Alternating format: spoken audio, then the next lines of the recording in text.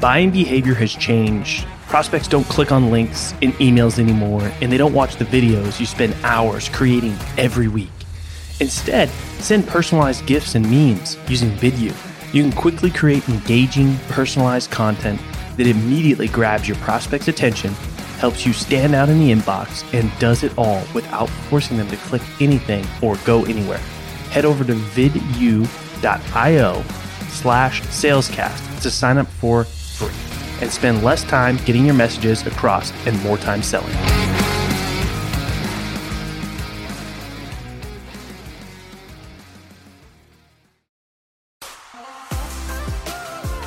In the world of sales, you either sink, swim, or break through to the next level. My name's Colin Mitchell, and this is Sales Transformation, a new kind of sales show designed to bring you through the epic, life-changing moments of elite sellers so you can experience your own sales transformation. All right, welcome to another episode of Sales Transformation. Today's going to be a solo episode where I'm going to give you 5 tips to crush your cold calls. I'm a big fan of cold calls. I got my start in sales, cold calling, making 100 plus dials a day. We didn't have any fancy technology. We just pounded the phones. We used to say smile and dial. Everybody's probably heard that term today. And me and my colleague Ed will be actually doing cold calls live, powered by Monster Connect. And we will be doing that every Wednesday from 10 a.m. to 11 Pacific time. So tune in, check us out. We'll be streaming on LinkedIn, Facebook, YouTube, you name it. We will be also bringing on different cold calling experts. We'll be testing different cold calling styles. It's going to be a ton of fun. So highly recommend checking that out. You can check it out on LinkedIn in the events section. But anyway, let's jump into today's episode where we're going to break down some things to help you crush your cold calls. The number one thing that I want to talk to you about is a permission-based opener. I'm a big fan of permission-based openers. There's a lot of people that swear by permission-based openers. What is a permission-based opener? So it sounds something like this. Hey, Bob, this is Colin with Salescast. I know we never spoke before, but do you have a few seconds so I can tell you why I called? Now, you can use any sort of variation of that, but the key is you're asking for permission because you are interrupting their day. You're calling them out of the blue.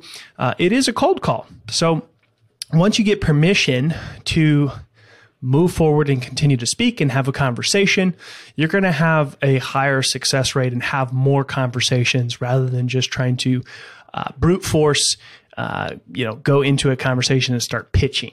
Okay. So that's the number one thing that I want you to think about if you haven't started doing this, and, use your own style, right? The permission-based opener that I gave there is an example that I like to use, but use what's most comfortable with you. Another thing that I want to tell you is give them the reason for your call, right? Let them know why you're calling so it's not some mystery. I see it a lot. I get cold calls, and a lot of things that happen. A lot of times what happens on cold calls is that it's like this mystery. They have no reason. They have no idea why you're calling, what you're calling about. You use some marketing speak where they're supposed to be curious or interested in learning more, but it really just confuses them. So get right into it. Be proactive with the reason for your call. This is going to increase, you're going to have twice as many conversations if you follow this formula. For example, for me, might be the reason for my call is, we've worked with companies like X, Y, and Z that are leveraging podcasting to drive revenue, and I was hoping to share a few strategies with you. So I'm telling them exactly why I am calling. And you really want to educate them. You don't want to interrogate them with questions or bant questions or anything like that. So, bring key insights, share strategies, share things that are working for other companies like them. Go into the call wanting to have a high quality conversation with your ideal prospect and try to add value in that conversation, which is going to allow you to have a longer conversation, a more meaningful conversation with those prospects. You should, have a purpose. So the longer the call, the better. If you can keep them talking, if you can ask them questions after they've given you permission, hey, I was hoping to share a few strategies that might be relevant to you.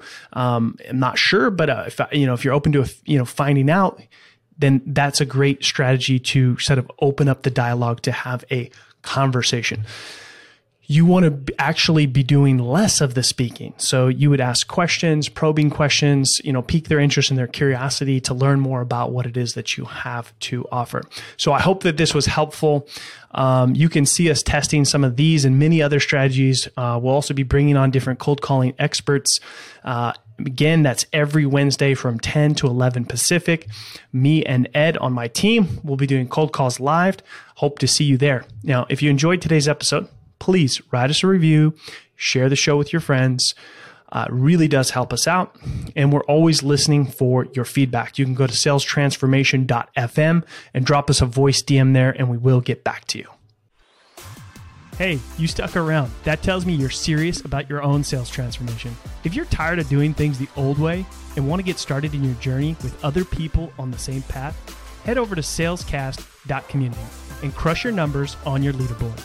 Yeah, it's free, salescast.community. Send me a DM with your best pitch and mention this ad, and I might even give you free access to our best templates.